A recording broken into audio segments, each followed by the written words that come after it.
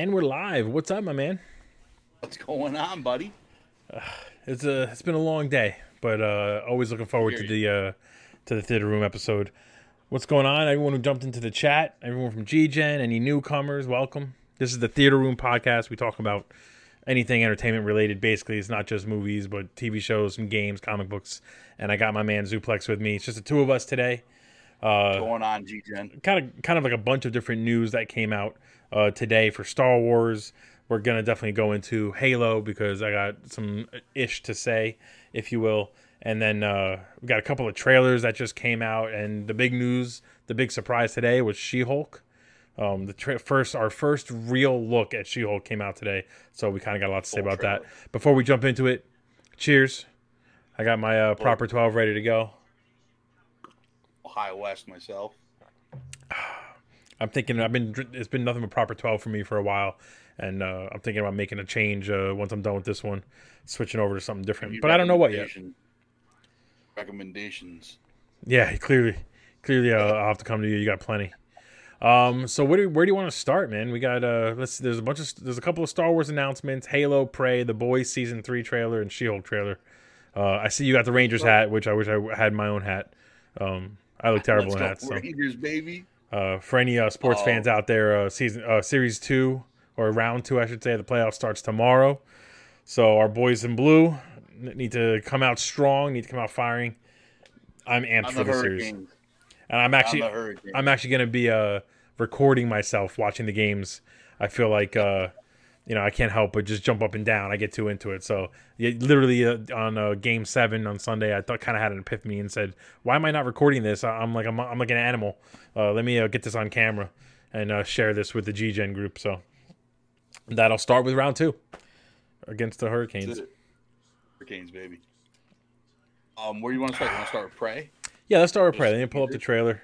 It's a short teaser, but kind of worth giving a look. So as I pull up this trailer here, what are your thoughts just overall on the Predator franchise? For those who don't know, Prey is the name of the next Predator movie, and it's coming out on Hulu this year. Actually, what did it say? I think like June or July or August. It's coming out soon.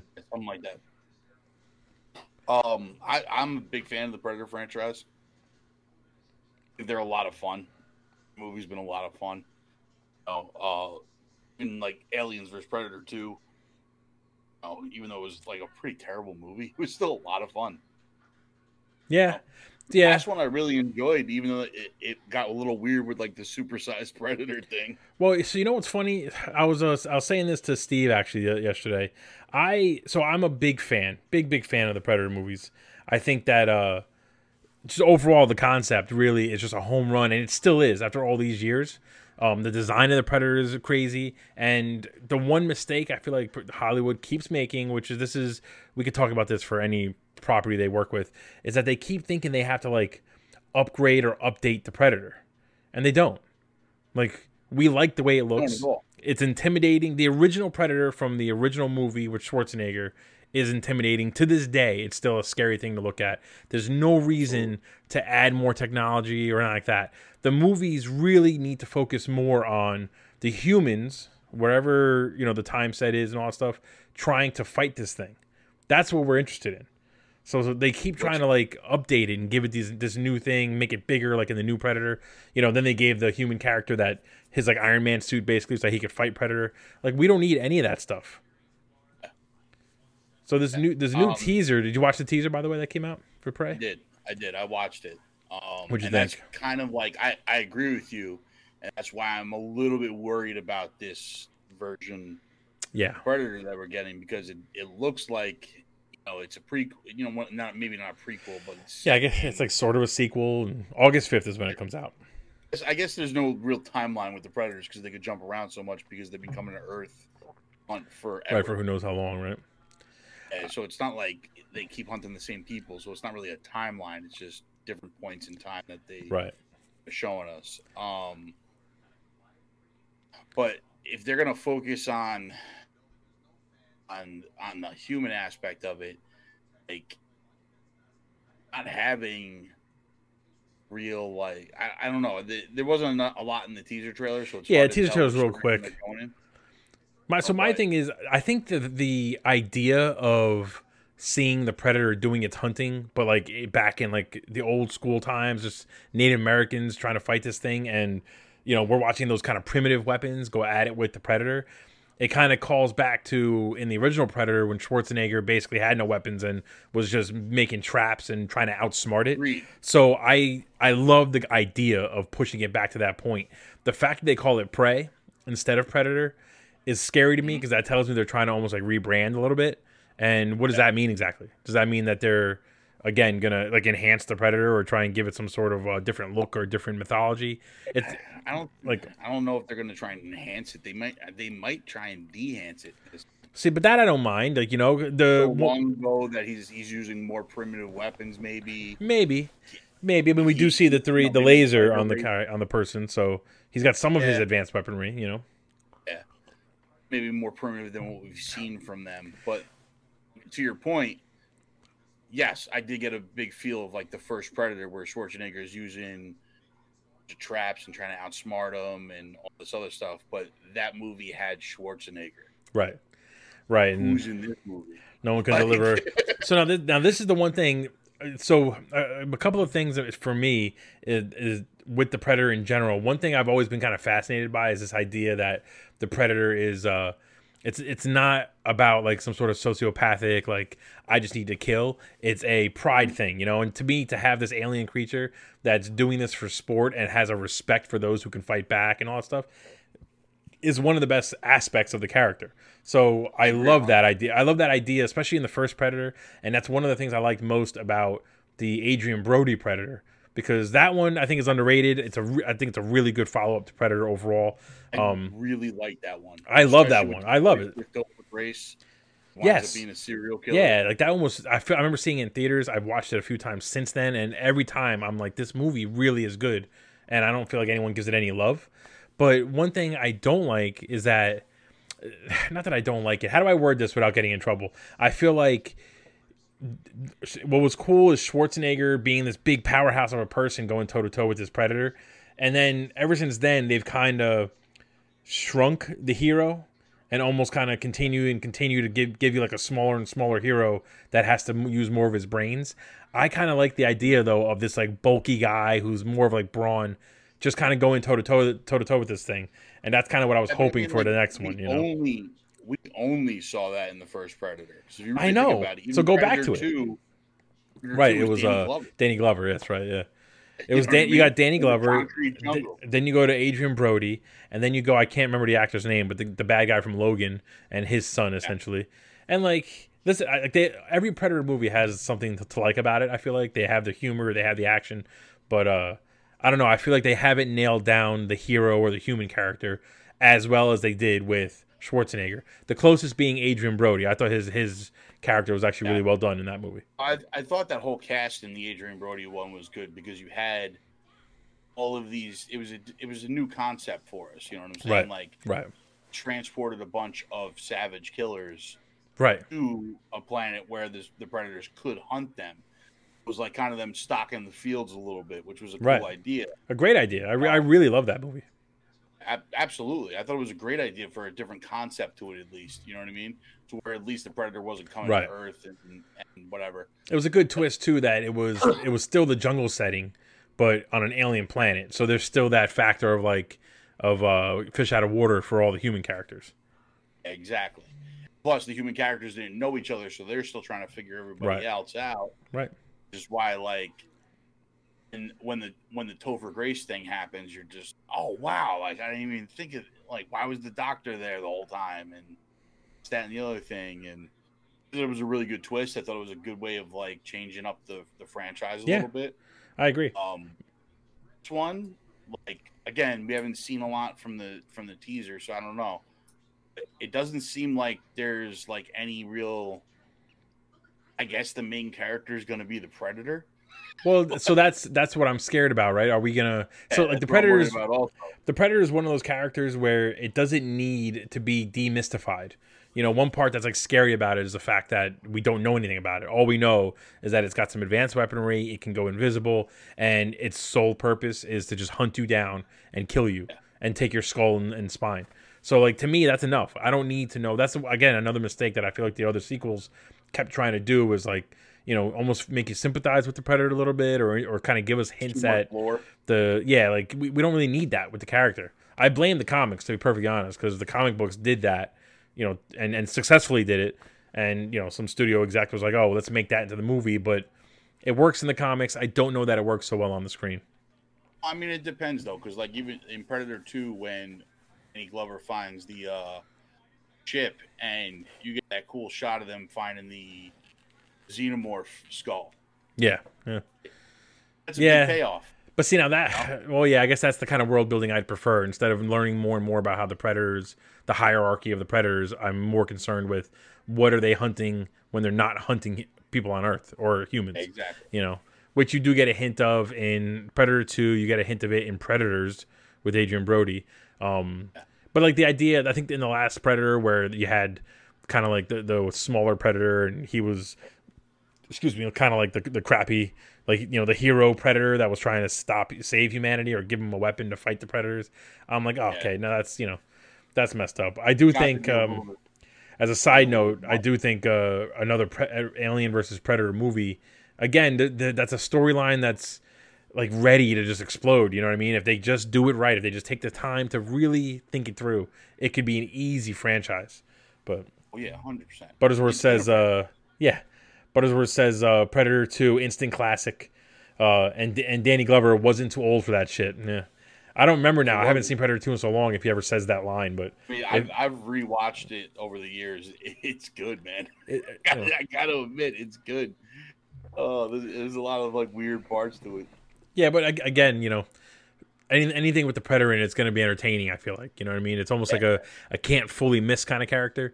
Like, what do we want to see? We want to see him blow people up, right, and people and dismember people and set traps and do all this other stuff. And I guess you got to find interesting takes. Like the one thing about Predators with Adrian Brody that I liked was that every single one of them was capable of fighting back.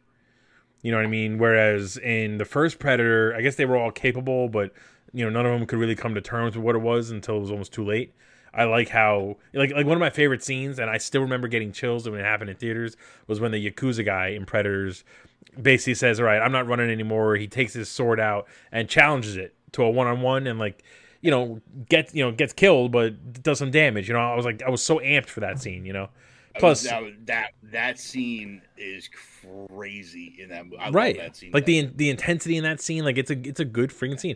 And plus, any movie with Walton Goggins in it is just fantastic because he's just such a good actor. So such a good actor. But yeah, so Prey coming out on Hulu exclusively August 5th this year. I don't even know if they should put out another trailer. They should just leave this teaser and then just let the movie come out and see what happens. You know, although I guess they need to build up some fanfare for the movie. But let's move on. Let's go to, let's see, we got, let's go to Halo, only because I just fucking hate Halo. So let's just go ahead and talk about Halo. Let's get it out of the way. I was calling this behind the scenes Halo 9.5 weeks, the Halo version, because for anyone who doesn't know, the cat's out of the bag at this point. Master Chief not only has a sex scene in this one with Makee or however they say her name, Mr. Magoo we were calling her, but Cortana creepily just watches the sex scene and is clearly jealous or something of this character banging Master Chief. So at least that's what it seemed like to me. Show is officially off the rails. Off the rails. Not even like they have no idea what the fans really want from a show like this. This whole show has Paramount studio exec stink all over it. Mm-hmm. It just shows that they 100%. have no idea what the fans of the franchise want, and they're hitting notes, right? They're hitting all of these notes that work in all of their Paramount movies and all their Paramount stuff. It's just so true. Like that. So true. And they're like, well, we have to have a love scene. It's a Paramount movie. Like, we have to have a love scene. There has to be one. Like, who's the love interest? He's got to have a love interest. No, he doesn't. No, he doesn't. Master no, he doesn't.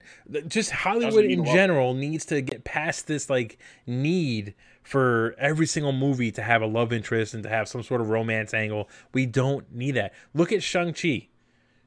There was no love angle there. Mandalorian. Look at the Mandalorian. No love angle. Well, I guess the love is between Grogu and Mandalorian, but there's no real like romance plot. You know what I mean? We don't need it. They keep trying to force this, and it's just brutal. It's just brutal. Honestly, it's ridiculous. Insane. Like this whole season of the show has just had like studio. We need a B storyline with Quan Ha. Like we need another storyline, because how else are we going to fill episodes? We got to do 9 episodes. Can't do 6.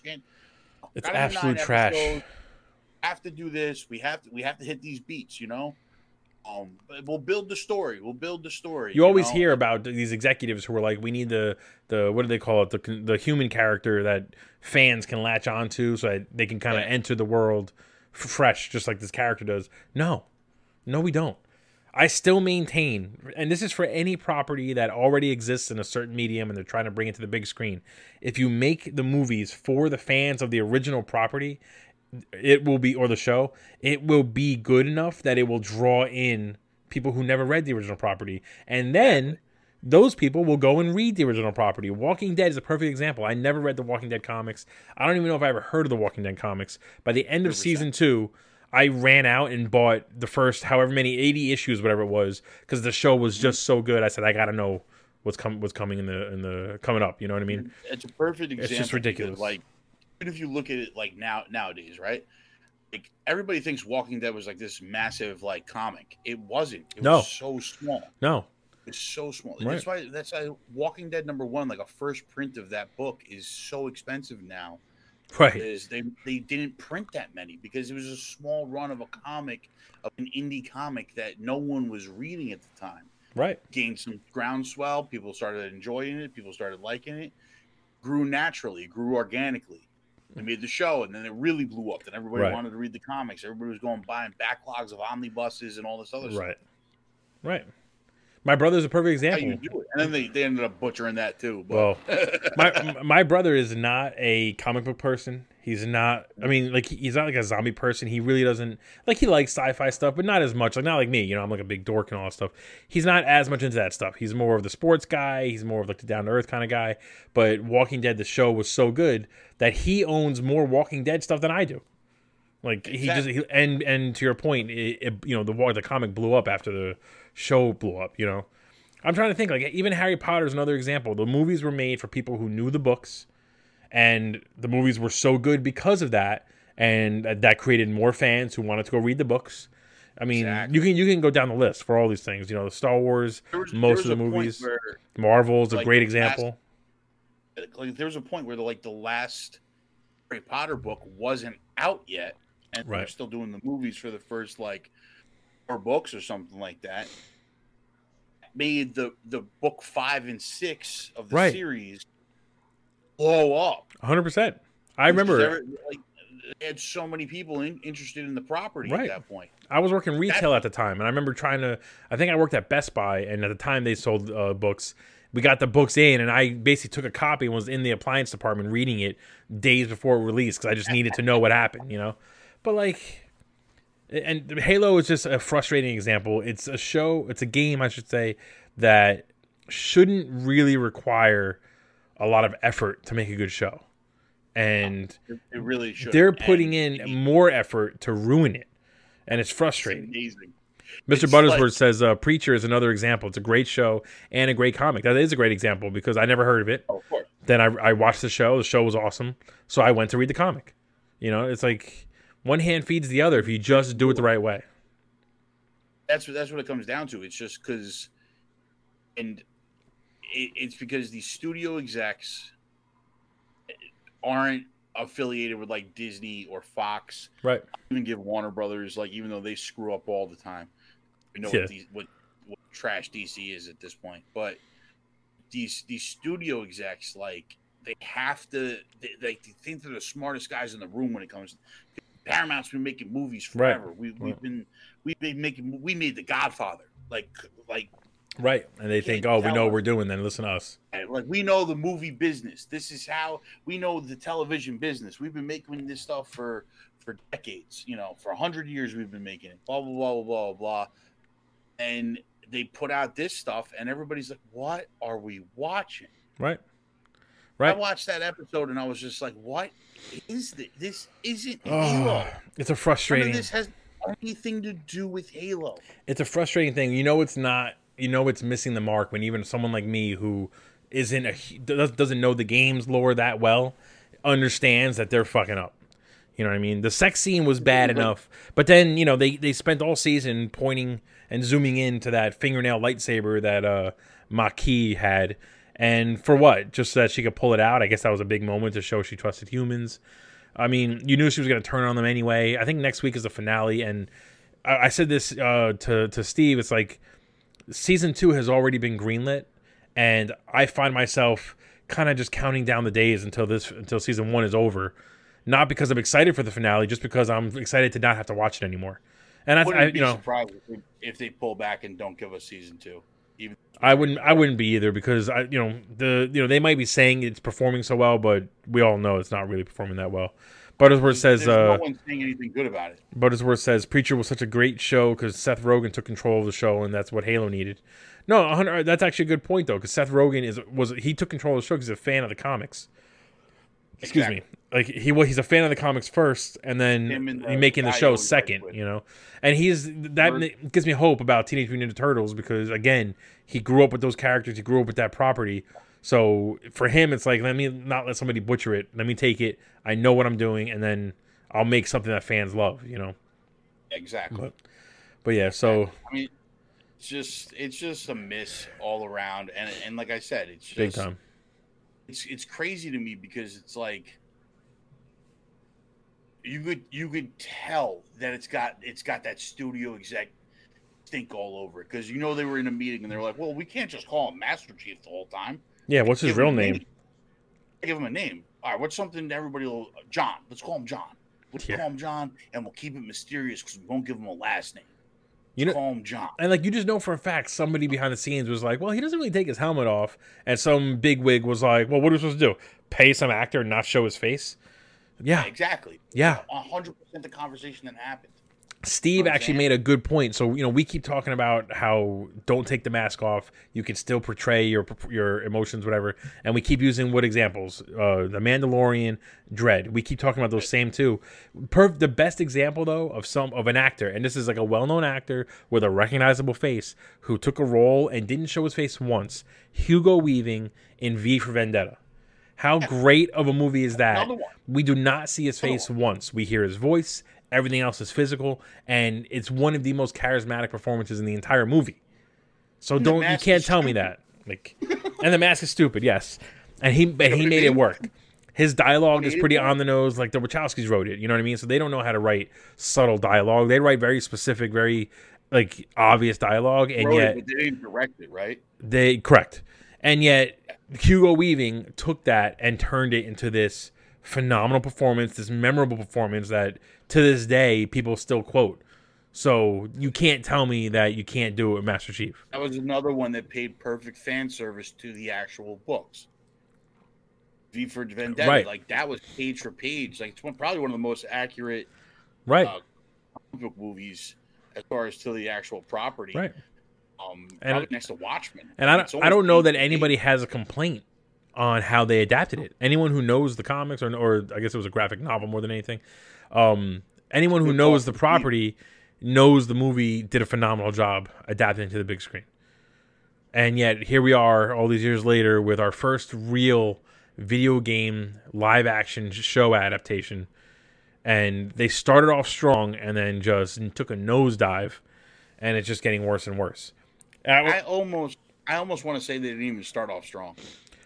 But you know what, though? That's how bad the show is, right? It's gotten so bad that it's ruining the first episode. It's gotten so bad that even that first episode, looking back on it now, I'm looking back through sour grape lenses. You know what I mean? Where I'm just it wasn't that good. Yeah. And think about that. We're clinging to the first, say, 15 to 20 minutes of or let's say the first half hour. Let's give it a half hour of the first episode. We're clinging to the last, say, 15 minutes of episode, I don't know, 5 or 6, whatever it was. I swear to God, I will almost put money on it. There is not a huge battle at the end. Honestly, because like I thought of this last night.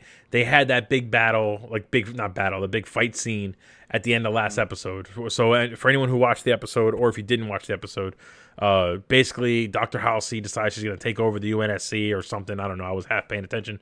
She activates the 2 Spartans that didn't remove their emotion chips and made them go after Master Chief. And there was like a hand-to-hand fist fight, the 2 of them versus him, and he didn't even have his armor on.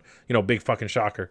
And he was getting his ass beat. Why would he? He hasn't worn it the whole season. No, instead he was dressed like Snake Eyes from G.I. Joe. But so that fight scene was pretty fun and all that kind of crap. But like, it's literally like saying, it's the best piece of crap out of a giant mound of turds. It's just none of it is that good, and I don't know that they can right the ship by the end of the season. They have one more episode, and unless this next episode is some giant battle on the Halo, and like we get literally 40 minutes of just Covenant versus Spartan like battles, I think that's what we're gonna get, bro. No, we're not, because by the end of it, Master Chief is being captured. Like, Halo, and like him and Miki or whatever her name is, they're gonna embrace each other. Mickey's close enough. Who knows? Who gives a shit? And Miki are gonna like brace each other to weld the things back together. Yeah. And it'll end like that. She's gonna decide she loves him so much that she's gonna save humanity. Like, get the. Oh my gosh, Cortana's gonna express her love for him, and basically reveal that she was masturbating to them having sex. It's so frustrating. The show is just so annoying. Buttersworth says Master Chief should have made love with the helmet on. That would have been an Emmy performance. What would have cracked me up, honestly, and it wouldn't have surprised me, is if he's got his helmet off for most of the season, his armor off, and like right before they go to bang, he's like, hold on 1 second, and he puts just the helmet on. And we just have a scene of him naked with just the helmet on banging her. I would have been like, you know what? Fuck this show. I would have turned it off, and I would never watch it again. But I don't want to watch it anymore. Now I'm pot committed, so I got to watch the finale. That's what I feel like too. Where pot committed is a good way to say it. I'm not excited. Like I'm like literally just gonna like watch this because I have to at this point. Like, no, but honestly, pot committed is the right way to say it. We have just no choice. Yeah. We've got all our chips in. This is it. All in or nothing. Just finish it up. So that's our take on Halo Episode 8. And think about this though. Halo dumpster fire. Think about how upset we are, and this is the penultimate episode. This is supposed to set up the finale. We should be coming out of this episode like, yo, this next episode is gonna be crazy, and both of us are just like, yeah, I guess we gotta watch one more. Like, that's just brutal. It's just brutal. It's so bad, man. All right, we're gonna move on to something that I enjoy.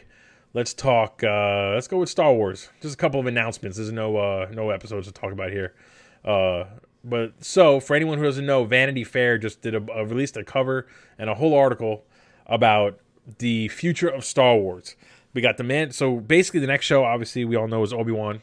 At the end of this month, May 25th is when it starts. I don't even know how many episodes that is. I'm sure it's online somewhere. Is it 8? 10 days.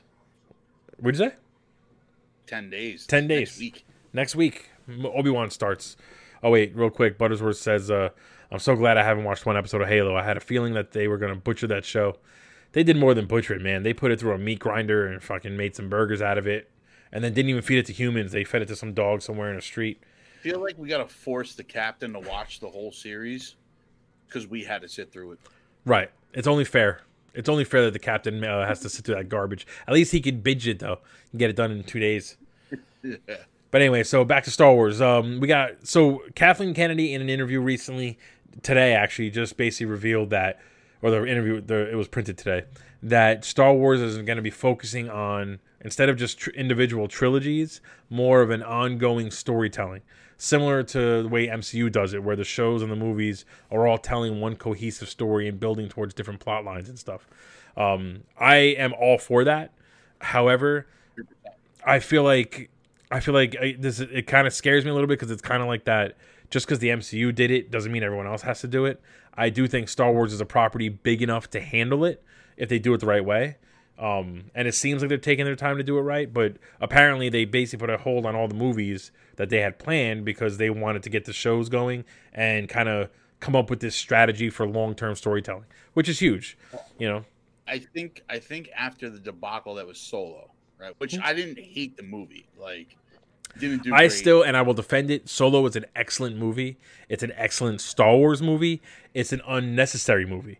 We just didn't really need it. It's a great movie. It's really a good movie, but we just didn't need it. Super difficult to have a new actor come in, play a young Harrison Ford when we still have Harrison Ford. Well, now that's the other thing. Kathleen Kennedy, they flat out asked her, "Are we going to be recasting characters?" Because there is a Lando show coming that's supposed to be coming at some point, and Donald Glover. Well, that's what it was. That's what the rumor was originally. But she flat out said they're clearly learned their lesson from Solo. They are not going to recast any people who can come back essentially. So. Okay. Is that good or bad? Because in the Solo movie, the only person that basically was praised for his performance was Donald Glover as Lando Calrissian. So, I mean, you could have gotten away with it if it was him. You know what I mean? But I think that's going to be the exception to her rule, though. I hope it is, or I could see them essentially doing like a Lando's grandchild or something, and maybe not him, but whoever they bring in to be that person, they'll bring Lando in. Billy Dee Williams, and then bring in a new character for him to kind of pass the torch to. Realistically, if they did use him as a young Lando Calrissian, right, don't need to bring in any of the other characters because they could just do a show revolving around him. Which is what I think they should do, if I'm being honest. 100%. You can even use him as a flashback, right? You can have both. You can bring Billy Dee Williams in to play the current Lando, maybe telling his story to his future children or something like that, and then flash back to different scenes, different things we've never seen with Lando, and have Donald Glover play the young version of him. So, but you've said it. Sorry, you said it before that we don't need to see everything revolve around Skywalker and Palpatine. Right. And I agree with that 100%. There's so much property there. There's so much real estate that they can spread out to. Don't need to focus on hyper focus on this one aspect of the universe. There's so many different directions that they go in, which is why I think MCU style of doing this. Let's be honest, they were doing MCU style before MCU was MCU. Right, absolutely, they were doing it. They were really the first ones to have a complete and utter shared universe across multiple properties, Yeah, the problem was at the time you didn't get you didn't know it really because they weren't. Not everything was as marketed. You know what I mean? Some stuff was books, some stuff. It wasn't all on screen in front of you, so you had to go searching for it. Whereas now, they can really flesh all this stuff out. There's so many different stories. I would love to see a live action Bad Batch. I would love to see a live action Bad Batch. That'd be unbelievable. You know what I mean? I think that would be a really cool thing to do. You know what I'm saying? Even if you did Star Wars Rebels, if you did any of these cartoons. Well, I like the idea of bringing the characters from those cartoons into the live action realm, which they've slowly been doing. I think even as bad as Book of Boba Fett was as a Boba Fett fan, they did a good job of just bringing Cad Bane in and bringing Black Chrysanthemum, and just kind of almost confirming that these shows, these cartoons, are canon and will have a role to play going forward. You know what I mean? So I love that about it. And to your like I said before, and you mentioned that I've said it before, but I am a big believer in the fact that it's a detriment to Star Wars if everyone is tied back to a Palpatine, a Skywalker, even a Kenobi. Don't get me wrong. Don't yell at me, Star Wars fans. I love that the Obi-Wan Kenobi show looks good. I'm excited to see Vader back. But I'm of the opinion that after this show, Vader should continue to be a presence, especially in that time frame. But instead of having him as a main character or giving us more and more of his backstory or whatever he was doing during that time, let him be almost like a phantom, that the legend of Vader. I mean, we always hear about how everyone was scared of Vader. The name was whispered because people were afraid. His scene in Rogue One is what we need to see more often. Just this monster that's just coming at you and you can't stop him. I think there's a world where even though we're talking about not doing the Skywalkers and the Palpatines, I think there's a world where you give us the Vader show. Yeah. Where he's just hunting down Jedi. Yeah, because there's a whole book about comic that story arc. Yeah, where he's just hunting down Jedi for issue upon issue upon issue. That would be an awesome show to watch. And it's got Vader in it, so you're linking it to the originals, but same point is like he's really not going up. He's not going up against Obi-Wan. He's not going up against Luke. Right. He's going up against Jedi that like you've never even heard of. I feel like too. There's actually, I don't know if there's a book. I think it's called Dark Apprentice, and the book is about Darth Maul, and it takes place right before Phantom Menace. But it basically it's like his first real mission where he's told to hunt down a Jedi, and the whole book you're following this Jedi and a group of people who are trying to essentially report back to the council that the Sith are around, and Maul is just coming at him. There's a lot of properties there that are just worth it, that I just want to see on screen. You know, another good one, I forget what comic it is, my buddy Brian would know. You might actually know, but it's one where Darth Vader is basically given word that there's like a Jedi presence on some planet. He goes to investigate, and when he lands there, it's a bunch of Sith cultists who don't believe he's the true apprentice, that they clone Darth Maul and believe Maul's true apprentice. And the whole comic book, Vader and Maul go at it. Who doesn't want to see Vader and Darth Maul go at it? You know what I mean? But exactly. So like but now again, that's all kind of focusing on the Skywalker bloodline. I think that one of the reasons why I'm a big fan of The Last Jedi is because it pushed us further away from the Skywalkers and Palpatines. And I think that movie is one of the best Star Wars movies out there. I want to disagree with that, but you could use the Skywalkers, Palpatines, and everything like that to expand the universe. Oh, 100%. Really centered around them. Like, you can, even if the next movie we get, like, Rey training Jedi, and it's about the new Jedi that she's training, then it's, we still have that aspect of the overall like family still being in there, but at the same point, it's all about where you focus everything. Like if you do a Vader show where he's hunting down Jedi, and the show's not really about Vader, it's not really about the Skywalkers, it's about Jedi and like them trying to like get away from most dangerous force in the universe. That I would take hands down. Like, you can call it Vader if you want, Vader season 1, 2, 3, and 4, but make the show about other people and have Vader just this presence that just at the end of every episode, it's like he's all of a sudden he's there in the background and you're like, this fucking guy won't leave me alone. I would love that. I would love it so much. Turn Vader into like the Mike Myers. Right. Yeah. Just like this killing machine. You don't have to give him any lines. You just have him coming, You don't even have to have him give him much screen time. Right. We have so they announced basically a few things. We have basically, we got Obi-Wan starting. We have the Andor show, which is basically or Andor. I'm sorry. And it's basically a prequel to Rogue One, just giving us what Cassian Andor was doing. They basically revealed today that the storyline is essentially about his found home and how the Empire comes and not just takes it over, but like establishes dominance in a physical and kind of violent way. We have The Mandalorian Season 3, which actually they're saying is meant to be coming out this year. And they're thinking maybe December, same time frame as Book of Boba Fett. Ahsoka, which is going to follow up on what we saw from the end of The Mandalorian Season 2 and her quick scenes in Book of Boba Fett. That's coming out early next year at some point. You figure maybe like March or so. And then we got, like I said, we have a Lando show in the works. We have not a Bad Batch, but we have like a clone army kind of show in the works as well too at some point. And then Boba Fett's supposed to come back. We don't know when he's going to come back, but he's supposed to come back. And then at some point they're going to announce more movies. They basically confirmed Rian Johnson was working on his own trilogy. They basically put that on hold.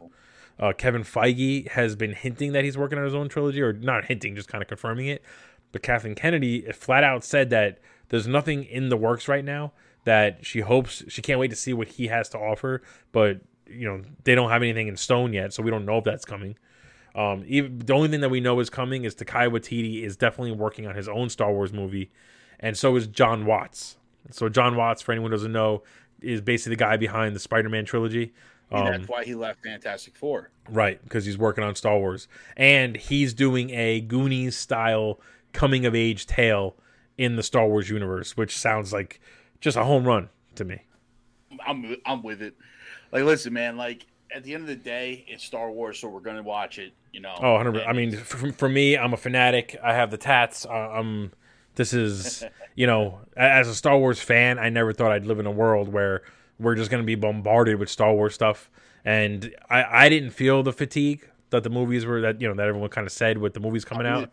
But I was loving it. But, I did think that Solo was not a necessary movie. So, I'm not against them kind of hitting pause on it and just kind of going, let's kind of regroup and just rethink of what we're doing, One of the things that the new movies did really well, and I think that Solo is going to do really well for us, is show us why the Empire is evil. Yes. Because, watch the original trilogy and the prequels, you never really get an understanding of, why the Empire is evil. Right? That's a You're good just point. told that they're evil. No, that's a good point. You're just you never really see why they're evil. You don't see them invading planets and killing people and this. All you're just told is all right, those are the bad guys. We're the good guys. See now that's always been one of my kind of complaints, and this is one of the reasons why I don't understand why people were hating on the sequel trilogy so much, specifically The Last Jedi. We didn't get a lot of information about Palpatine in the original trilogy. If you watch the original trilogy to this day, there's no information about Palpatine. We're told he's Darth Vader's boss. You got to be scared of him. That's it. We didn't get a lot of information about Vader. Listen, he's an intimidating looking presence, but he didn't really do much. He choked out one person over through a computer monitor, and then he beat Luke a few times. But as far as being this villain that everyone should be scared of, we didn't see that. Boba Fett, there was no information about him, and if anything, he got beat like a little pussy boy in Return of the Jedi. And so it's everyone wants to shit on these new movies or the prequels for not giving us enough info. We didn't get that stuff. You were supposed to read the books, read the comics, and kind of gather that information. That was the whole point, So the Last Jedi that starts with the stormtroopers with the flamethrowers. The Last Jedi, no, that's Force Awakens. Force Awakens, yeah. right? Yeah. So, that scene where they're mowing down a village, setting it on fire, you're like, that's why the Empire's evil. Right. Oh, right. Now I get it. Right. People anything like that. People don't give J.J. Abrams enough credit for how well he created The Force Awakens. I mean, to this day, I would argue that The Force Awakens is one of the top Star Wars movies. It's 100% an homage to the ones that came before it. 100%. However, it brought everything that was, say, dated in the original movies and updated them to fit our current aesthetic.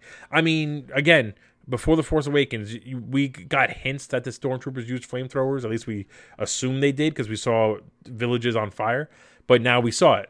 We saw them just flat out murder civilians for no reason.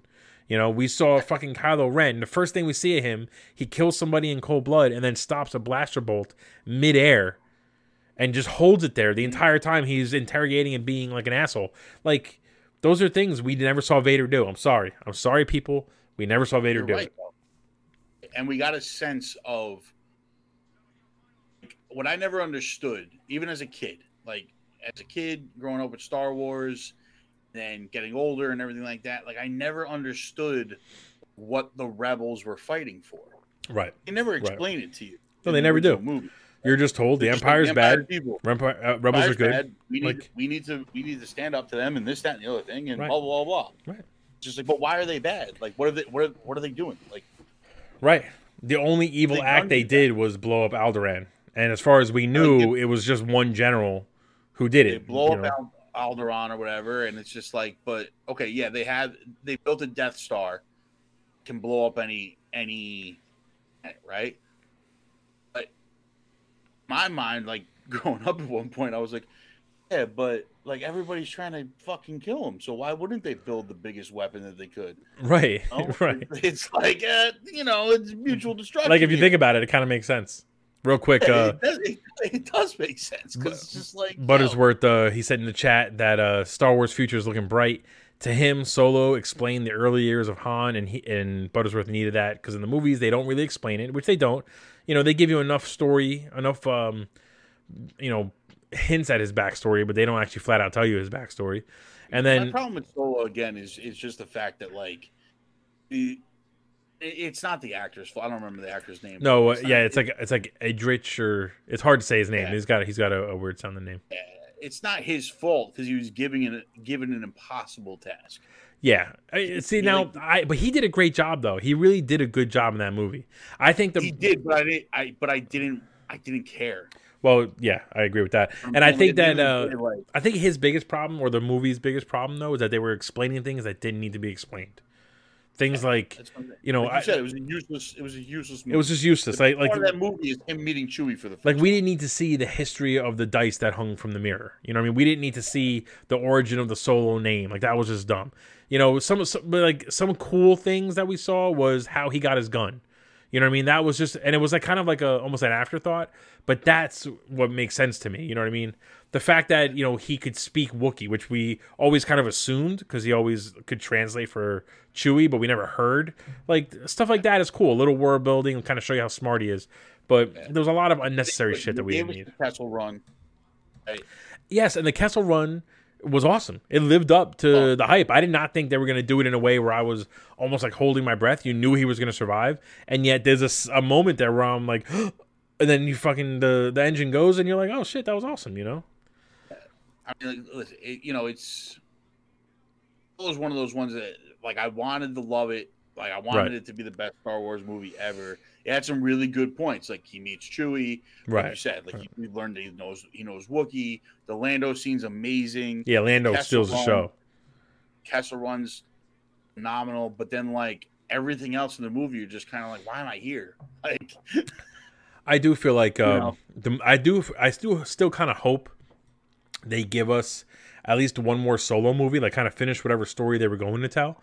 One, because I want to see Ray Park back as Darth Maul, but two, on Disney Plus. You can see him at Obi-Wan. Well, I want to see Ray Park in live action, but I want to see, like, I wouldn't mind if they brought it to Disney Plus. Maybe do a Solo show and just kind of continue the story. Like, that'd be kind of cool to me. Yeah. However, if the focus going forward is to kind of tell this giant story across movies and properties and build towards this like Avengers style kind of crossover, then I'm all for that. Buttersworth said, how about a Fallen Order in live action? I will say, I don't think, number one, we need a Fallen Order in live action, mainly because the games are already cinematic. So it's kind of like, what's the purpose? Like we're seeing it. Games are more cinematic than a game. Yeah. But I do think we're going to get Cal Kestis in live action. Listen, we're at a point now where you don't have to recast the character from the game because the game character is an actor. So he was great in the role in the game. Let him come into the Ahsoka show or something and join her. Buttersworth also said that his mom. That's the kid that played Joker on Gotham. Yeah, Joker on Gotham. He was in Shameless. He's a phenomenal actor. Phenomenal actor. I think he'd be a good. This is a funny story actually. Buttersworth said that his mom's water broke with him watching the OG trilogy. How funny is that? So Buttersworth is a clear fanboy of Star Wars. And then Buttersworth also says in the Star Wars movies in general, there's way too many holes. Now's the perfect opportunity to explain those holes. I do think there are a lot of, they're not holes. Like Star Wars, even from the original, was always about selling merchandise essentially. So the movies were designed to leave you with questions so that you go out and buy books and comics and toys and whatever to fill in the answers. So I think that's done on purpose, if I'm being honest. But now I think they could focus more on filling all the plot holes in on screen instead. I think it was also just written like, okay, always seem to just drop you into a world. Right. They don't really explain, like we were talking about earlier. They don't explain why the Empire's bad. They just drop you in. They're like, the Empire's bad, Rebels good. Yeah. Let's go. Yeah. And just boom, boom. They're like, you see the guy with all the black armor on? He's a bad guy. Be scared of him. Yeah. So don't really do a lot of like world explaining in the Star Wars movies. Right.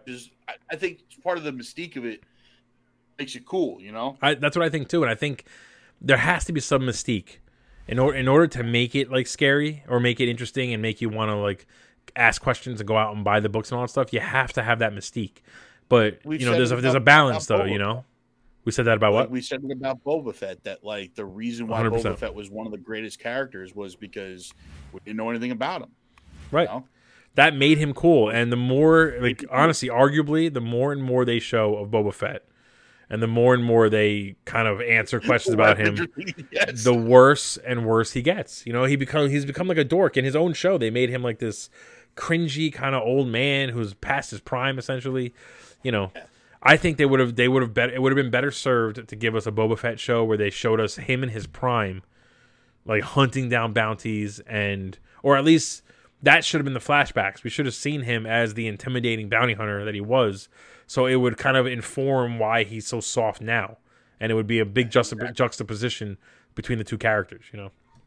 But now that you have Fennec, Cad Bane in live action, I think it sets up Bad Batch pretty well. 100%. 100% it does. I don't know that they're going to give us a Bad Batch show in live action, but I guarantee you that they're going to bring all those characters back. I feel like, especially because I think it's Dave Filoni, he's kind of behind a lot. He's like the big brain behind the shows overall. Like he's the Kevin Feige, it seems like. For me, it seems like his goal is essentially to bring all these characters from the animated show, Bo-Katan, Cad Bane, Black Chrysanthemum, and essentially give them moments in live action, if not give them their own show at some point. You know, Ahsoka is a perfect example. He brought her into live action.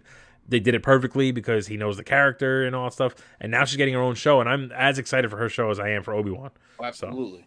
And I think Book of Boba Fett's going to turn into like the bounty hunter show. I think so too. That's what I think it's going to be. If I had to guess, like season 2 is going to be more about like bunch of different bounty hunters and stuff like that. Season 3, I guess, yeah. No, but I think that it's funny because in just 1.5 seasons, they turned this brand new character that was made for the show into not Mandalorian. I'm talking about Book of Boba Fett. Oh no, but yeah, I agree. I'm sorry. I'm looking at Pedro Pascal's pretty face and I got distracted. No, I agree. But that's what they should do though. I feel like Book of Boba Fett, they need to almost pull it back so much and not focus on him, focus on the world he lives in. You know what it is? Perfect example. It was him becoming the crime boss, right? Right. They gave that to us. Bounty hunter. Right. He's the crime boss now. Move on. Honestly, I think the right direction to take the Book of Boba Fett is similar to John Wick. The first John Wick movie focused on him. We got his backstory. We got his reason for jumping back into the assassin world, whatever. But ever since then, he might be our main character. But the movies have been about building out this world with the hotel and the, I forget what they call, Continental or whatever. And now we got the show. And like, I'm way more invested in that. I mean, the action scene is great and I'm glad he's there. But I'm more invested in what more we learn about the world around him that he inhabits. That's what the Book of Boba Fett should be. Let him be the daimyo or whatever he called himself and focus on characters coming to him and him working out these different problems and stuff. And being ruthless. That's one thing they didn't do. They wanted to make him too good of a guy. And you got to let him be a little ruthless. That's part of the character. What I was going to say about Mandalorian is that in 1.5 seasons, they took this character made for TV, brand new that nobody knew, and made him a better Mandalorian bounty hunter than Boba Fett. Right? What'd you say? Isn't he in one of the cartoons? No, he was created 100% for the show. Him and Baby Yoda. Him and Grogu. Think he's in Rebels. No. He fights... An older version of him is in Rebels, and he fights Darth Maul, and Darth Maul takes the Darksaber off of him. I'm looking it up right now. Din. When did the Mandalorian character... I'm looking it up right now. I'm looking it up live, so everyone who's watching the stream can see. Get created. Was first publicly described in a brief 3-sentence synopsis about the series that Forever posted on an account. Yeah. No, he was created for the show. He was never a character. Never character beforehand. But that's a big question, though, right? How did Darth Maul get the Darksaber when Jin had it? They showed Darth Maul getting the Darksaber in Rebels. From who, though? Din. Call him Din, and that's the Mandalorian's name when the... This might have been retconned. Maybe he was created, and then in season 2, when the guild names him, they call him Din. I don't know. I'm trying to look it up now. Yeah. Let's see. Backstory: Mandalorian, birth name Din Djarin. Din Jar Jin. Though it's not revealed until the finale, Mandalorian. There was Helmet, season 1. I know the show, but when does he get introduced? Well, here, Darth Maul. First. No, it says he was created by Jon Favreau, the creator and showrunner of The Mandalorian. So he was created for the show. And they named him in episode 8.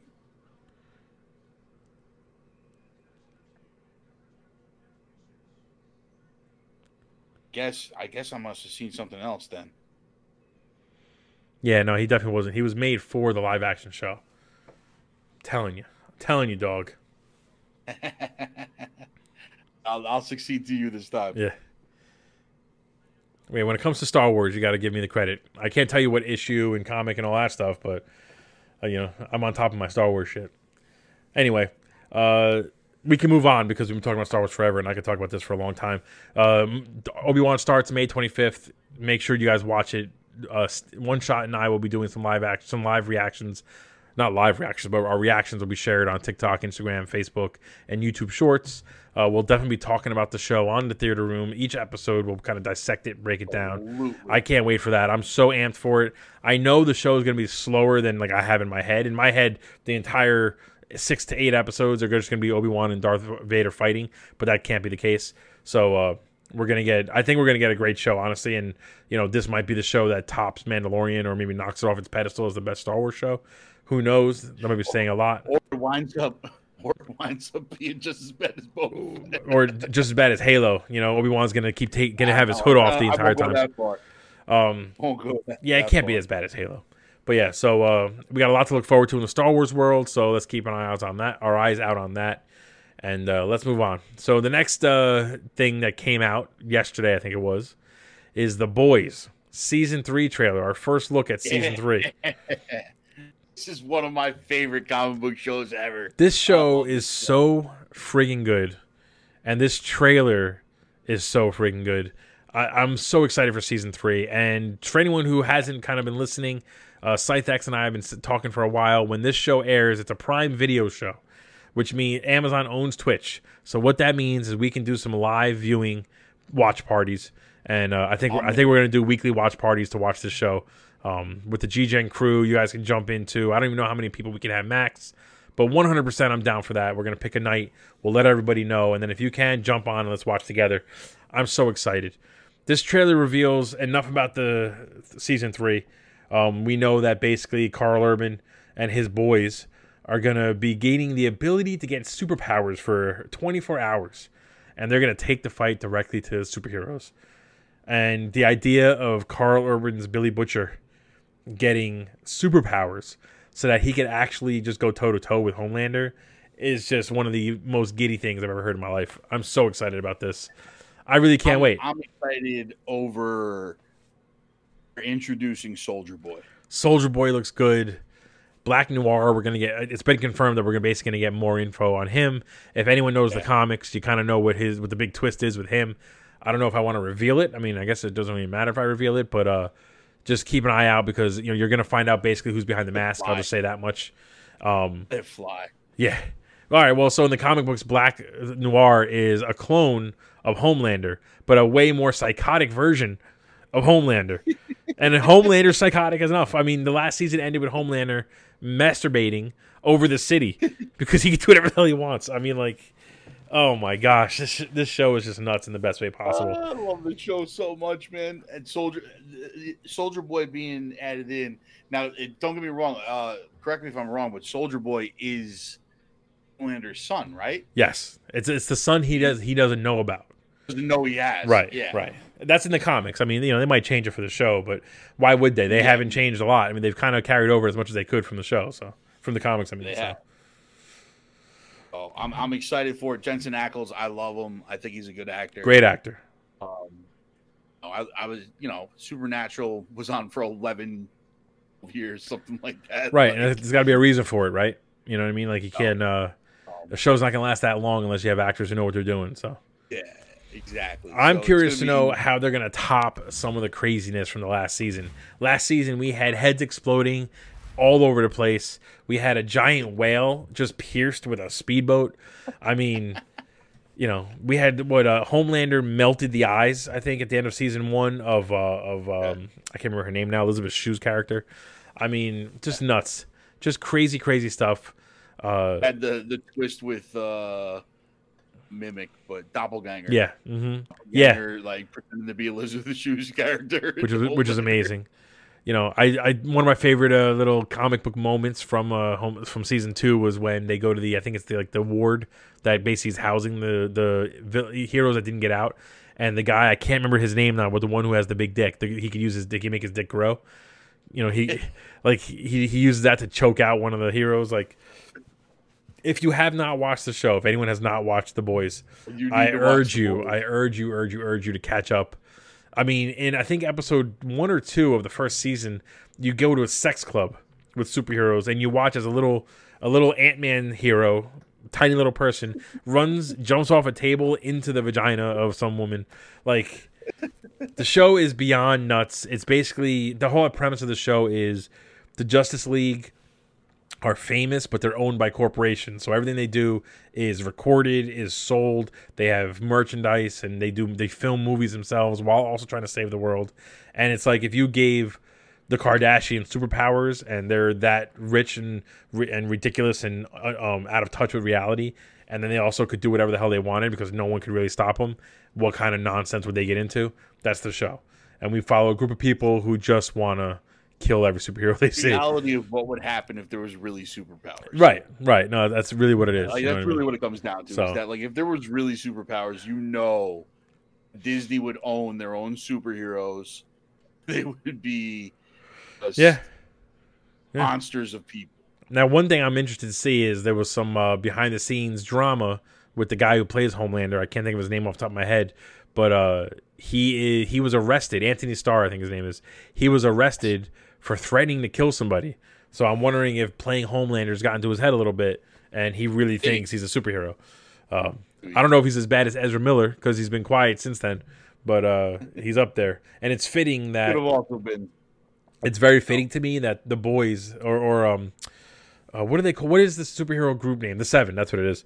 It's fitting to me that the Seven in the show, which is the Justice League, is meant to be a parody of the Justice League, and yet here we have Ezra Miller, who's on the Justice League, who's being an asshole, just like Homelander. I mean, you know, it's happening. It's happening in real life, people. It's all coming full circle. So the show is coming out soon. Let me see if I can get the date for you. What do we got here? It's got to come out quick. June 3rd. That is not too long from now. Only a couple. We're gonna have a couple of short weeks. Obi-Wan, Miss Marvel, and the boys all on at the same time. I mean, that's going to be a lot to talk about every week. Phenomenal. And right here in the Theater Room every Tuesday, we're going to be doing deep dives on every single episode. We're going to give you our theories. I don't know if we're going to have a lot of theories about Miss Marvel because I don't really think that's going to tie in too much to things. But for the boys, I'm excited. I am excited to talk about it and to watch it.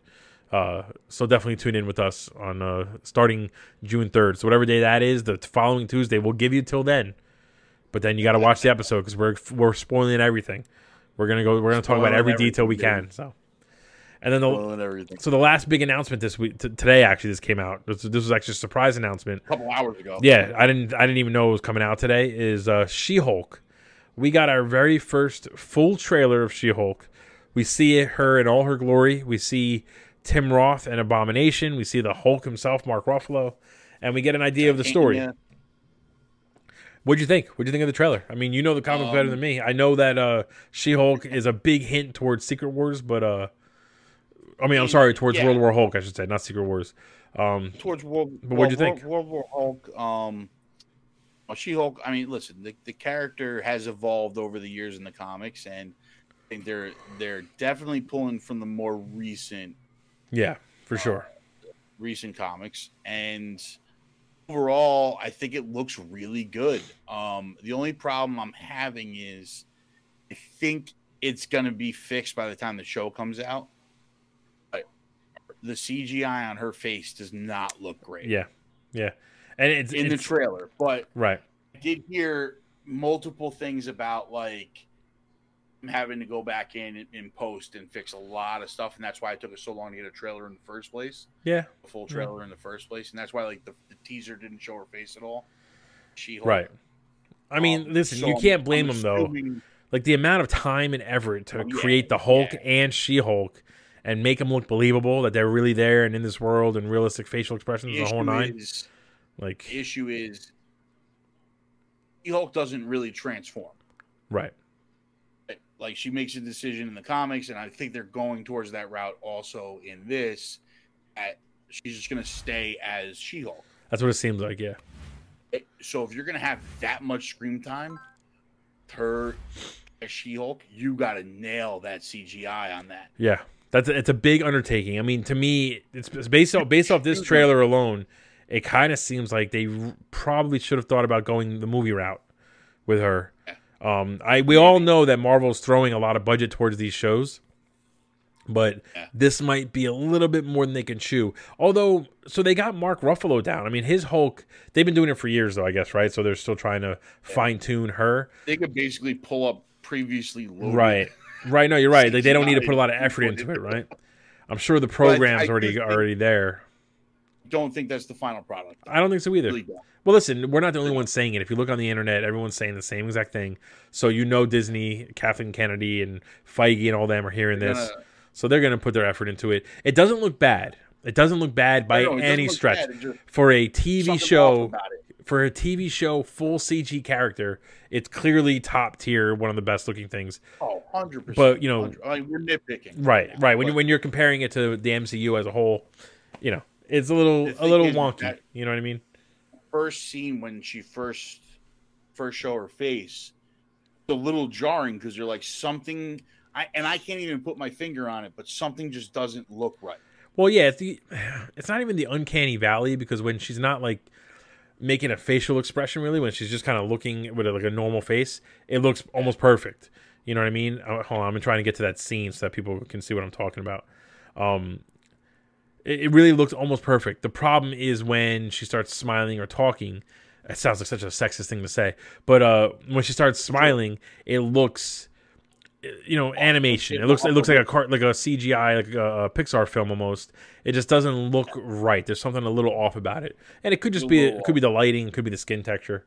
Yeah, you know what I mean. Again, this is also something they could have fixed in post, and the final product might be completely different. Right, but on the scene, I'm showing, it looks fine. She's looking straight at somebody, and it looks good. The action scenes look good. I mean, there is a little wonkiness in the one scene where I think her and Hulk are jumping. I guess he's kind of showing her how strong she actually is. We're gonna get a little bit of that. There's a little bit of that in all of these shows. Yeah, like even WandaVision and Loki and all that. Even in Hawkeye, you know what I mean? When you see them do a little bit of the unbelievable things, But I think overall, like, I like they're going with it that she's gonna be a lawyer for superhumans. And this, that, and the other. Love that. I love that. I love this like kind of like a lighthearted. I'm She-Hulk, but I'm still gonna dress in heels and be sexy and all that kind of stuff. Like, that's just a good twist on the character. I mean, not on the character, but on the formula. That's kind of what the current or the more current comics were about. Yeah. Were like, she's still a woman. She's still going to be sexy and this, that, and she's going to make her new body like body. What's the word? Body positivity. Right. I am a little curious. Like, I mean, unfortunately, the show is not going to do much to get rid of these MCU people who want to complain about them pushing this like agenda. But I mean, listen, we can't have Mark Ruffalo's Hulk forever. They got to hand the mantle off to somebody. And in the comics, She-Hulk is a great character. And like I said, so for me, it hints more and more towards eventually a World War Hulk movie. We have our first look at some version of the Illuminati. We know Mark Ruffalo's Hulk's going to be here, and she's going to turn into the Hulk. To me, if the World War Hulk storyline is one of my favorite storylines of all time. I love the Hulk character in general, and I would love to see a live-action version similar to how we got Wanda as the villain of Doctor Strange and Multiverse of Madness. I would love to see a movie where the Hulk is the villain, and we're just watching him tear through heroes and he could have his reasons. If they do a real Planet Hulk first and kind of give him the backstory, make it a 2-part World War Hulk kind of thing. Planet Hulk is part 1, and then the World War Hulk part is part 2. I would absolutely be down for that. I'd be 100% down with World War Hulk. 100%. The point I'm trying to make is that introducing a new Hulk character means that there are plans. In my mind, it means that there are plans to expand the lore behind the Hulk, persona essentially, 100%. which to me hints Now- towards a possible World War Hulk movie at some point. The big questions I have about is, I mean, maybe we get an answer to it by the end of She-Hulk, but he's Professor Hulk, Right. She-Hulk. Right. Right? So we're led to understand that at Endgame, that's his new. Right. It's like he's always Professor Hulk now, right? Right. The end of Shang-Chi Right. is Bruce. Well, so here's my theory. My theory is that in his experiments with her, he kind of stumbles across a possibility to separate the Hulk from Mark Ruffalo. I think what they're going to do is something where he somehow separates the personas and maybe accidentally creates this like version of the Hulk that's almost always the first Avengers version of Hulk, meaning like more rage-filled, can't control himself, is just angry, and that could lead to a possible like decision of like, we got to get him off this planet. He's gonna fucking go nuts and have an episode. I have And a funny feeling we're only going to get him for one episode of this whole series, but that's not a bad guess though. Maybe episode 1 she transforms or needs the blood transfusion or whatever the reasoning is, and he's there. He kind of hands it to her, and then maybe he's got to go off to do something, for the Avengers or for whatever. I think he's And, going to train her for like 1, maybe 2 episodes, like teach her how to like handle her rage and this, that, and the other thing, and then yeah.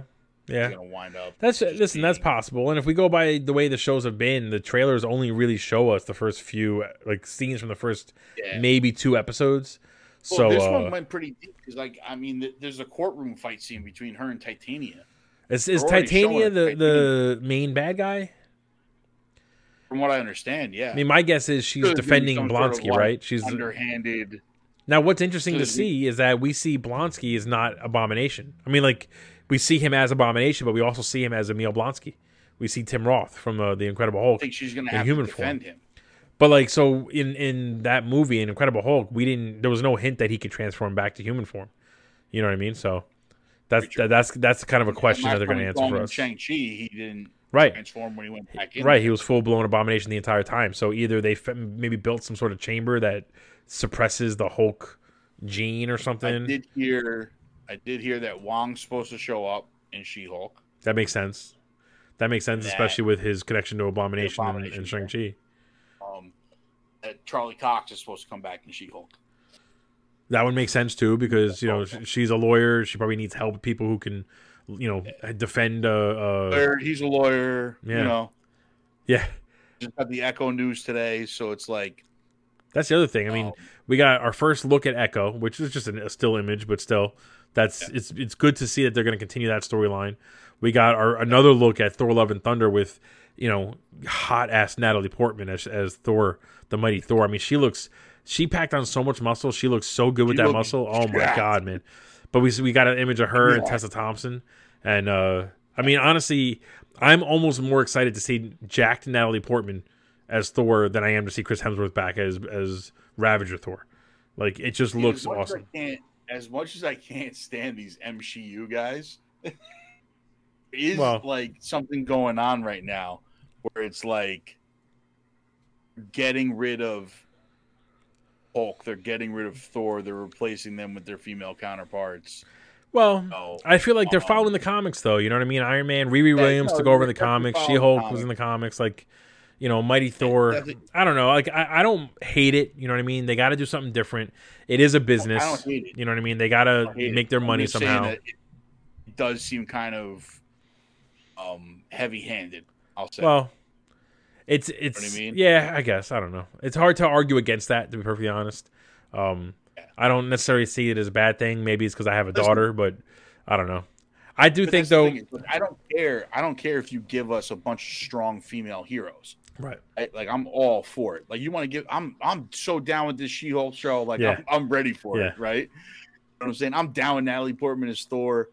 Just don't want them to get rid of Mark Ruffalo and Chris Hemsworth also. Yeah, but I guess the problem is in live action, though, the actors are going to move on. They don't want to be stuck in these roles forever. Chris Evans is a good example. He did it for 10 years, and then he's kind of like, look, I'm done with it. I'm over it.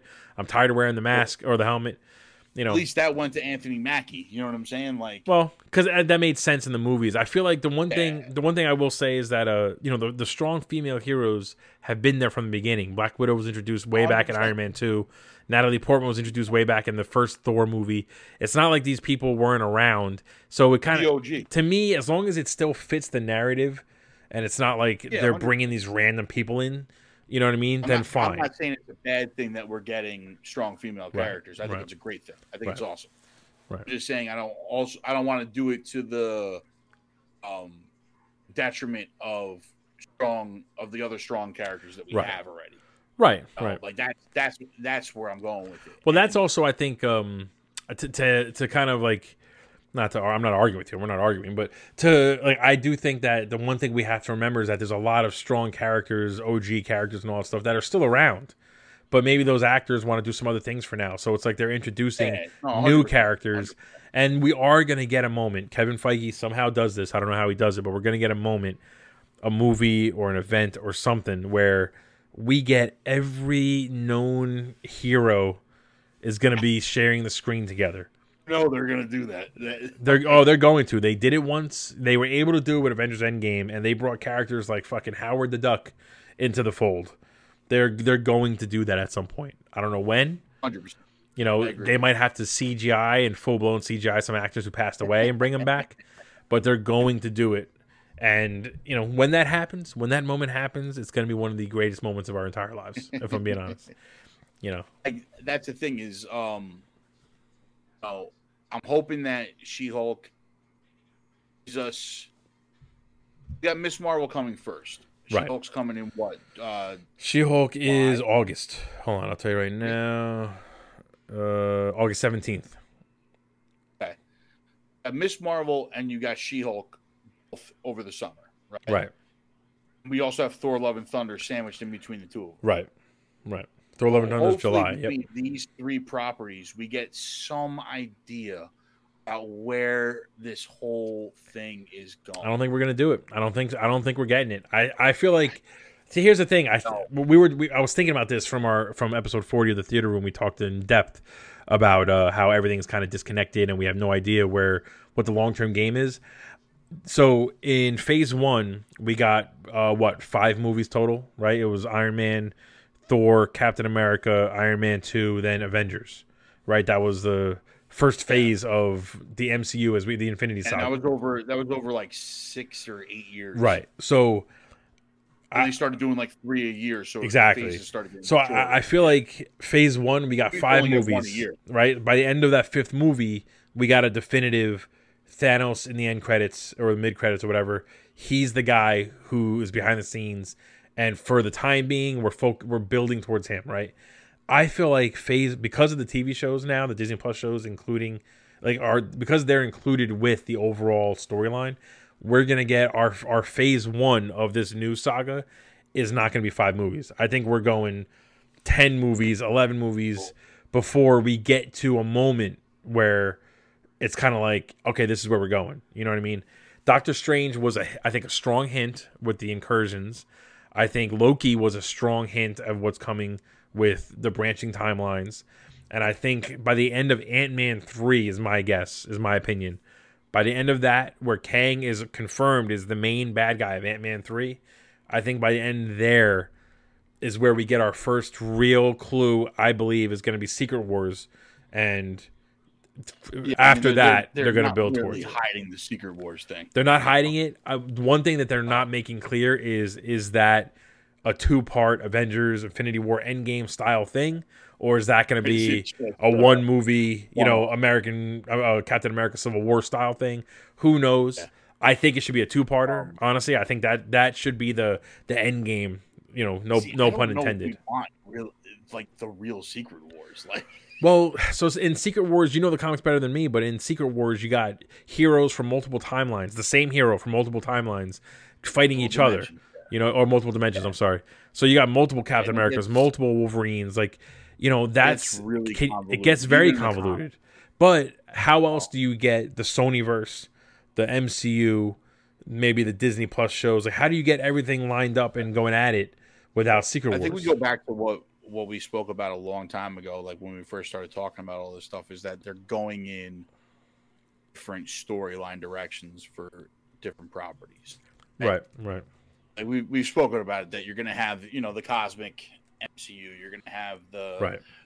the dark arts MCU, or the supernatural MCU. You're going to have the ground level, you're going to have the government political spy stuff. I agree. Yeah. Problem I'm having right now, and if that's the case, great, let's do it. You know what I'm saying? I'm all for it. We have no confirmation on where any of those storylines are going. But that's my point though, is that right now, if that's the direction they're going in, which I think we both agree that that's the direction they're going in, but right now, if that's the case, then we're seeing multiple phase ones of different sagas play out. So there's the Supernatural phase 1. Let's say that's 5 to 6 movies, not including Disney Plus shows. We have the Cosmic phase 1, which, as far as we know, is maybe Loki and Eternals, and maybe Thor: Love and Thunder. Probably just Eternals and Thor: Love and Thunder, I would think, or Guardians of the Galaxy, maybe Miss Marvel, and probably Miss Marvel. Yeah, it's true. And then Captain Marvel 2, which we know Captain Marvel 2 is not coming out till towards the end of next year or the middle of next year.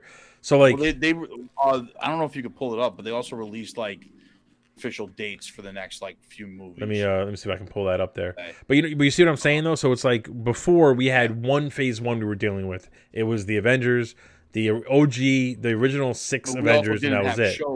So we also didn't have shows. So you were dealing with the original phase 1, like we said, we were dealing with 1 movie a year. Now we're dealing with 3 movies, 3 shows. Right. So theoretically, you could still give us some idea of where certain characters are heading. You're right. You're right. So, all right, you gave us Black Widow. Right now, we know that Black Widow, Falcon and Winter Soldier, and Hawkeye are all connected. Right. Those 3 properties are connected somehow. We still don't know where that's heading. You haven't paid off Valentina at all. Right? We don't know what Shang-Chi's linked to. To something. I have a funny feeling it's going to be linked to Miss Marvel. I agree. Well, just with Abomination alone, Well, not She-Hulk, Miss Marvel. Oh, I'm sorry. Go ahead. Because the most recent trailer that I saw for it, a clear shot of bracelet that I guess is giving her powers. Right. So you think those are the looks very similar to the 10 Rings. Okay. That's interesting. Extremely similar to the 10 Rings. So I got a funny feeling they're going to link her with Shang-Chi, right? And we know that Doctor Strange, Wanda, and Loki are somehow linked together, right? Which is probably going to link to Ant-Man with Quantumania. Well, 100% Loki has to link to Ant-Man. We know Kang's going to be there, right? And you have She-Hulk. Right? Where does She-Hulk fit in all this? Are you starting another storyline? So, maybe Daredevil? Well, again, I think with the Abomination connection, She-Hulk is going to tie into Shang-Chi, and more specifically to whatever Wong grabbed Shang-Chi for at the end of that movie. So for those if you haven't seen Shang-Chi, what the fuck are you doing? Go watch Shang-Chi. But but even if you don't want to watch it, at the end credit scene for Shang-Chi showed the main character, Shang-Chi, and his friend Katie just kind of hang out with their boys. And Wong opens up a portal, shows up, and basically says to Shang-Chi, "You better come with me. We got you've now entered this world. Welcome to the Avengers, essentially." And he turns to Miss Marvel. He turns to Katie and says, "You might want to come too." And we see Captain Marvel through a hologram, Mark Ruffalo, so Bruce Banner, not Hulk, Bruce Banner, through a hologram, looking at the power that the rings give off, and realizing that they're super ancient, something they've never seen before. So and in that movie, we also saw Abomination earlier in the movie with Wong. So I feel like She-Hulk is going to tie in or connect to that somehow. I don't know how. Obviously, she's going to defend Abomination, but it's going to connect somehow. And then that's what I'm saying. Like we know that there's actions there. We got to see if they pay it off, right? Like we don't know where Moon Knight's going to connect because they decided to I think smartly they decided to like not connect it right away because they wanted to Yeah, so there was a lot of rumors. They said that originally they were going to have Kango and one other character from Eternals cameo in Moon Knight, and they decided against it, which makes sense to me because Moon Knight didn't feel like it would belong in that cosmic kind of side of things. And they did talk about having Kit Harington's character from Eternals cameo I also heard in something Moon about Knight. Ghost Rider possibly being. Well, that was actually they revealed today that there was an original idea for Doctor Strange and the Multiverse of Madness to have what the hell's his name, Daryl from Walking Dead, Norman Reedus, as Ghost Rider fight Wanda, which would have been amazing, but it wasn't really needed, I don't think, or maybe it would have helped the movie. Who knows? Again, like the rumor mill for that one was all over the place. all over the place. And then just so you mentioned before about pulling up the list of releases. So I got it up here. We got Miss Marvel coming out June 8th, right? So we know that's going to introduce Kamala Khan. And there's actually a picture here, and it looks like, you're right, the rings kind of do look similar, or like they could have been built from the technology that built the 10 rings. So that's interesting. They're not exactly the same. They look slightly similar. We got Thor: Love and Thunder, July 8th. So that's, again, very, very soon. We don't know how much of that is going to tie into whatever's happening overall. We know that the Guardians of the Galaxy make an appearance, probably an extended cameo. Jane Foster, Natalie Portman gained a ton of muscle and just looks badass as Thor. So I'm excited about that. It might just be to send off Thor. I mean, I would like us to get Rune King Thor. Well, I'm wondering. So you made a point, just shortly about how they're kind of handing off all the OG Avengers, are kind of passing the mantle on to someone else. I'm wondering if the plan is to give the Thor mantle to Jane Foster going forward, and then Chris Hemsworth can kind of do whatever he wants, or if the plan is to give her the movies going forward, but to keep him around as the Odin character. I don't know. I mean, there is precedence for that. Yeah. If he becomes Rune King Thor, then that would make sense. If he doesn't, I also kind of feel like she might die. I kind of feel like she might too. Then you got to remember too, Natalie Portman wanted out. She did not want to be in the movies anymore. On to do 6 more movies, right? As Thor. And she's the kind of actress or actor or whatever the PC term is these days, where she doesn't want to stick around for 10 years. So I do see him doing that because he freaking loves playing Thor. No, so that's my point. It's kind of like, I almost feel like that, Feige made that the point of saying that they're not going to be doing these long-term contracts anymore. They basically only want to work with actors who want to come back. And he is very vocal about he'll play Thor until he retires. So he doesn't care. Yeah, he loves playing. As long as they keep allowing him to kind of change the character and grow and whatever, he is back for any movie they want. So, who knows what's going to happen there? But that's kind of a big question mark of how much that ties into the things we've seen. Then after that, we got She-Hulk is coming August 17th. We got our first look at it today. And like we said, Abomination's in it. Matt Murdock is supposed to have a cameo. Who knows? But, so we'll see what happens there. That's very soon. There's an untitled Marvel Halloween special coming out this October. Which that's the Werewolf by Night Halloween. Right. Special, That's the strong rumors. It's Werewolf by Night. Should tie into Moon Knight. I think so. It's called the Untitled Marvel Halloween Special, but it is confirmed that it's going to focus on Werewolf by Night. So, they'll probably just call it that, Black Panther right now is scheduled for November of 2022. But we'll see about that. I don't know. Like, nothing we hear about behind the scenes makes me feel like this movie is actually coming out. So, it'll come out eventually, obviously, but who knows when. So, right now it's November. Who knows if it'll stay that way.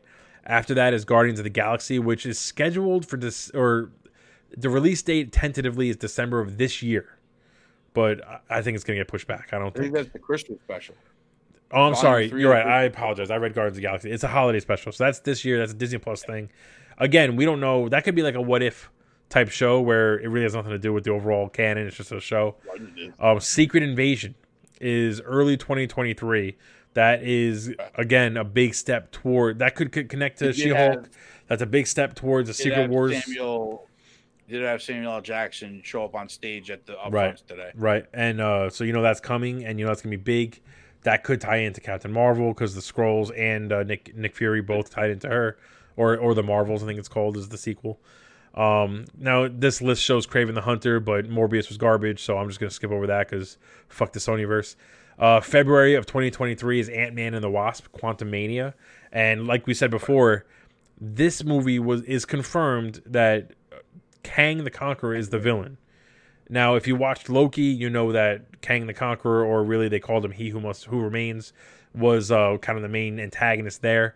By the end, that character dies, and the timelines have been branching and exploding, essentially. So Kang the Conqueror, everyone thought was going to be the next Thanos threat, but we don't know now, because they actually moved Ant-Man up, and they swapped it, with the Marvels. So, who knows how big of a threat that's going to be. We don't know if that's going to end Kang or what's going to happen. My guess is by the end of that one, like I said before, we'll get our first kind of official end credit scene that basically says, this is coming, this is the future, let's kind of focus and pay attention. That's February of 2023. And then we got Guardians of the Galaxy Volume 3 is May of 2023, May 5th right now. Okay. Again, we have zero idea, besides the fact that we know Peter Quill is going to be looking for Gamora. I saw set photos. There's been set photos, but we have no idea as far as the storyline. We know. I have a very big idea what the storyline is. What do you think it's going to be? High Evolutionary. Oh well, that's I guess because we're seeing all the people dressed up as characters, right? So I think the rumor right now is that High Evolutionary is basically the person who built Rocket, and for whatever reason they're going to try and track him down. We also know that High Evolutionary. So what he was he had a planet and he was doing experiments on people to turn them into like people animal hybrids. Right. And I don't remember in the comics if Rocket came from that planet, but I think they're retconning it for the movie. Yeah, that would make sense, though. That kind of fits the theme. But let me ask you this question, though. How do you think that would tie into the overall MCU? Obviously, they're going to be with Thor at the beginning of Thor: Love and Thunder, but then they're going to go away at some point. Like I think they're going to be there for the first 15 minutes or so, and then go the separate ways. Yeah. We have no idea really how this is going to tie in. In all honesty, Guardians, up until Infinity War, didn't really tie into the MCU. It didn't, so it doesn't have to, right? It doesn't have to. Like I think you keep them as the scrappy bounty hunters that are just out there doing Guardians of the Galaxy shit until like a world-ending event comes and they're like, Peter, we need your help, type of thing. So we do right now. What we know about the movie is that they're going to be looking for Gamora, and this is the Gamora from the past that came to the future with Thanos. So she's not the same Gamora we had. She's still a reluctant hero. But say it again. Wouldn't that be causing an incursion? I mean, depending on if we're looking at the rules that we've been kind of hearing so far, technically yes, it could. But so she didn't switch dimensions; she traveled in time. So we don't know.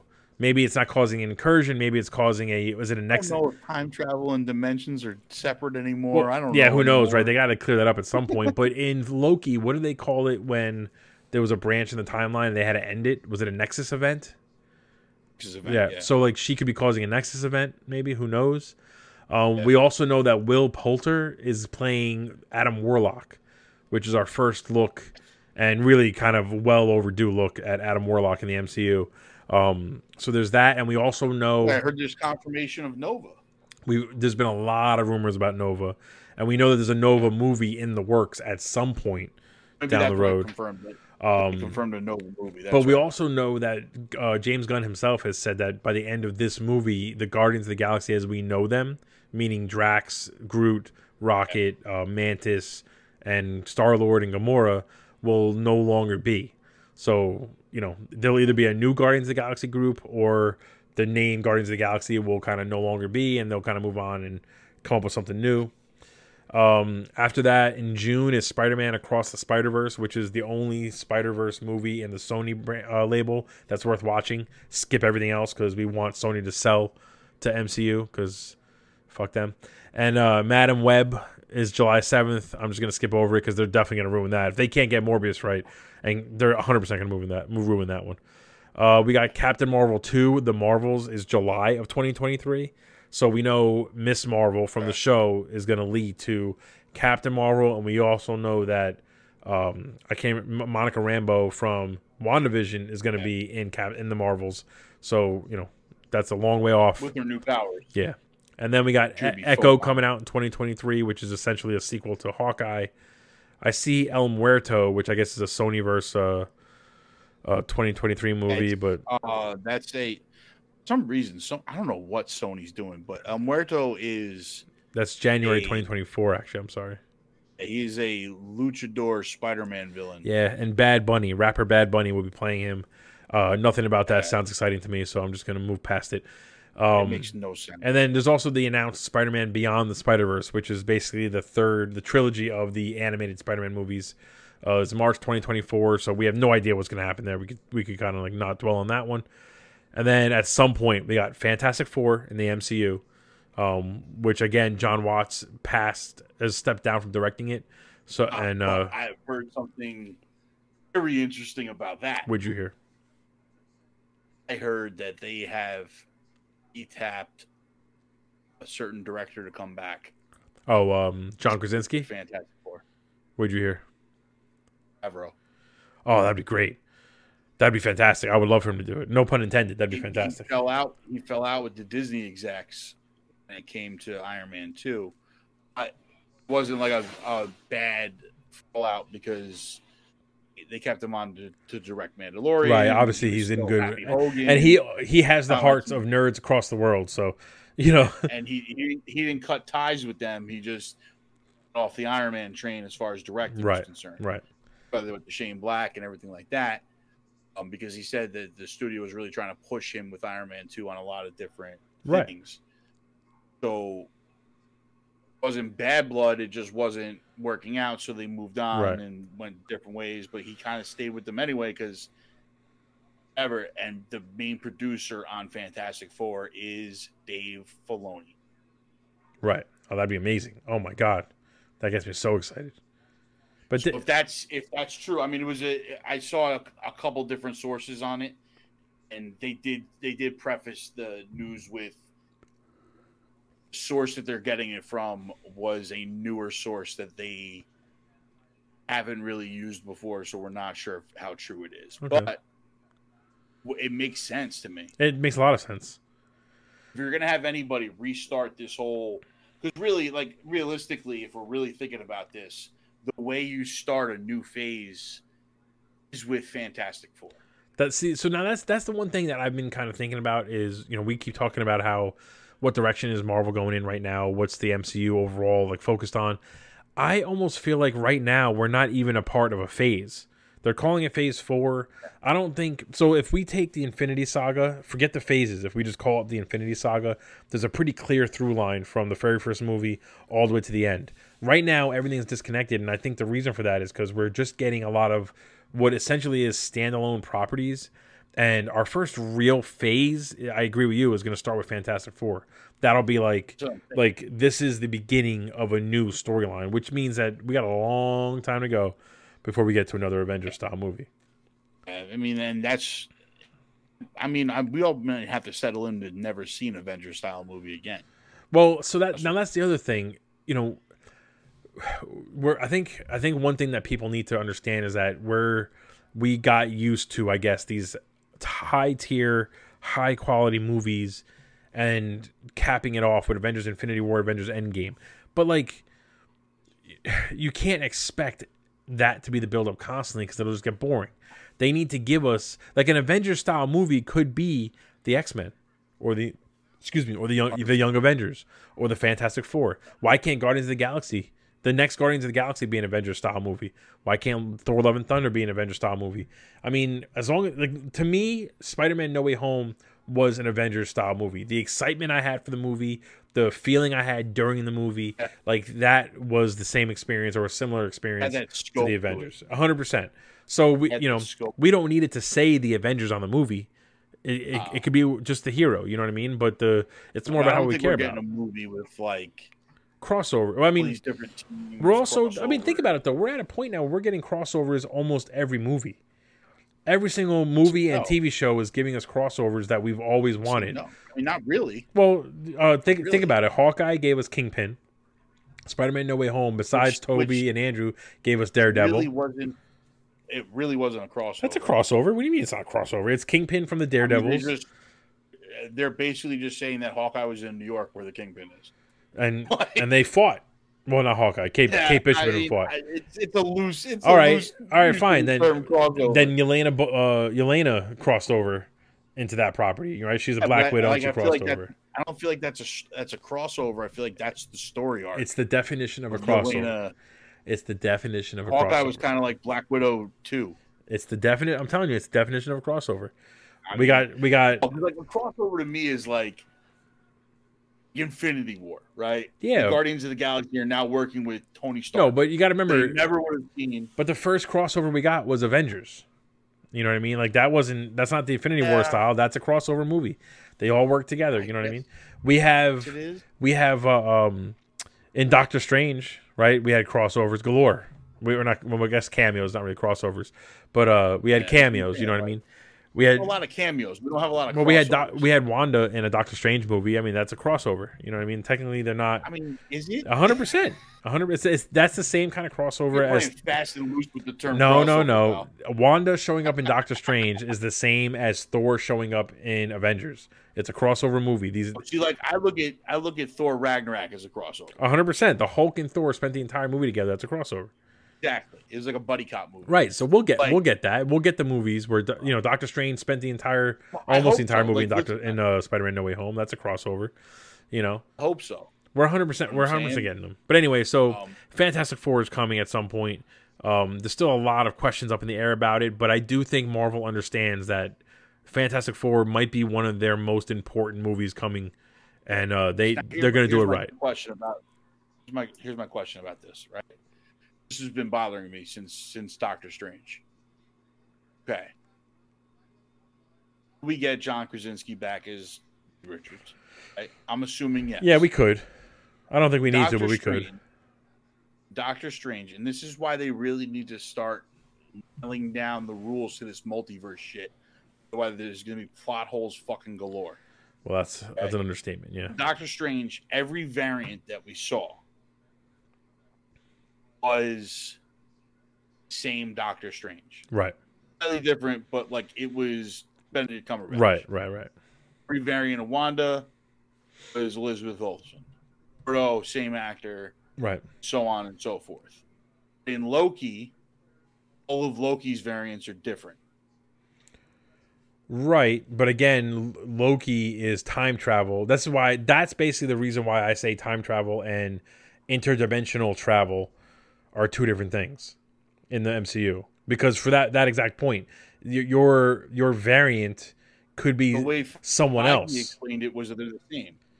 Yeah, but I mean, Feige is the Grand Master, right? So I guess who knows? But I don't know. That's what I mean is like a lot of this is so confusing to us because we're not getting answers anywhere. Well, we will. Anywhere. We have to trust in this process. I mean, we are what?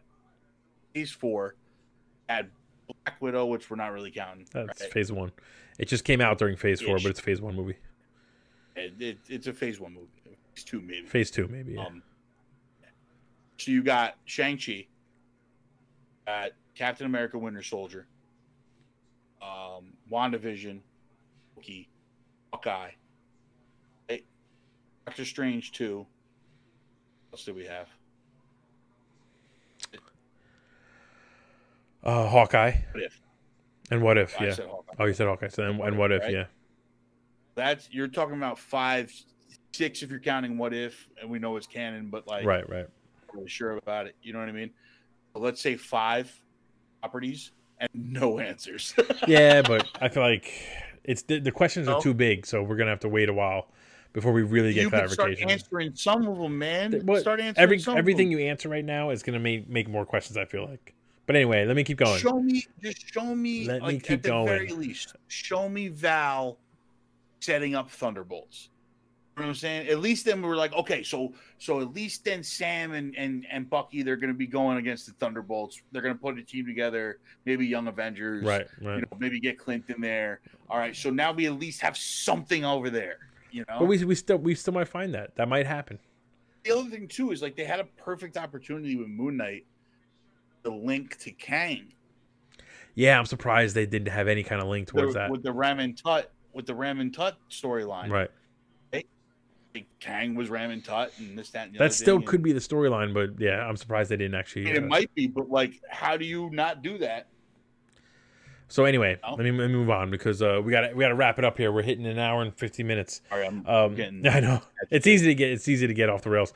So we got Fantastic Four. Then we got Blade is still supposed to come, which all we've done so far is heard Mahershala Ali's voice. That's a movie. That's full blown MCU in theater release. Right. I know they went back and forth on it that it was going to be a show, it was going to be a movie. No, it's confirmed now. It's a movie, and it's supposed to be November of 2024. So that's a long way off. Okay. Captain America 4 we know is coming, but we don't even have anything close to a release date. All we know is Anthony Mackie is Captain America officially, and he'll be the main star of that movie.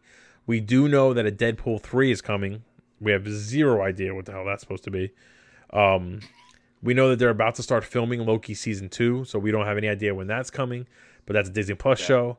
We have Ironheart, a Disney Plus show, which is not until 2023 or probably 2024. It might be 23 if Black Panther's coming out this year. Yeah, that might be 23 because Armor Wars with Don Cheadle is also supposed to be 2023, late 2023, and I think she's going to be kind of a part of that also. So there's that. Yeah. And then there's also a title for a Disney Plus show about Wakanda that was said it was going to happen, but since then we've had no mention of it. But it was essentially supposed to be kind of like a companion show to Black Panther, whereas Black Panther focuses on the people and like in power essentially in Wakanda. This will focus on some aspect of the actual nation of Wakanda. It's probably going to be about the Dora Milaje. That's what I would think. That would make sense. But we've got literally they mentioned it was coming, and that was it. Nothing since then. That might get thrown out when Wakanda I'm sure. Crashed. We have, and then I don't know how much this is going to tie into the overall MCU, but there's a sequel show to the X-Men animated cartoon that's in the works for Disney Plus. X-Men 97. Yep. Yeah. What If Season 2 is in the works. And then Spider-Man Freshman Year is an animated show that it takes place in the MCU. So this is not a Sony Spider-Man property. This is an MCU Spider-Man property about Peter Parker when he was a kid, basically. Gaining his powers. It's going to be him getting his powers. Yeah, it'll be basically telling us the origin of him. We also have... It's basically going to give us his origin story because they never gave us one. We have Agatha, House of Harkness. At some point is coming. Sequel to WandaVision, essentially. Marvel Zombies, which is basically a follow-up from or a sequel to What If in the same kind of animation style, but focused 100% on the zombies, Marvel Zombies. And then that's basically everything that's been announced. So a lot of stuff in the works. And... we're going to be here for it all. Honestly, we're going to be breaking down everything. So, all right, we're just about at 2 hours. We're going to have to call it because we can go on and on. I mean, I can talk about this for hours. So, for everyone who jumped into the chat, thank you so much for jumping in. Buttersworth, always a pleasure having you in the chat. Zuplex, thank you for taking 2 hours with me. And we'll be back here. If you didn't get a chance to watch it live, you'll catch it on YouTube. It'll be on all the podcasting stations. I have all the social medias scrolling across the bottom. And GG to everybody, and we'll see you guys next Tuesday. GG, baby. I think this weekend is the Multiversal podcast that ScytheX runs, so keep an eye out for that. Focus mostly on the gaming world. And we will see you guys next week. Later. And let's go Rangers. Tomorrow is round 2. Let's go. Let's go Rangers. We want the cup.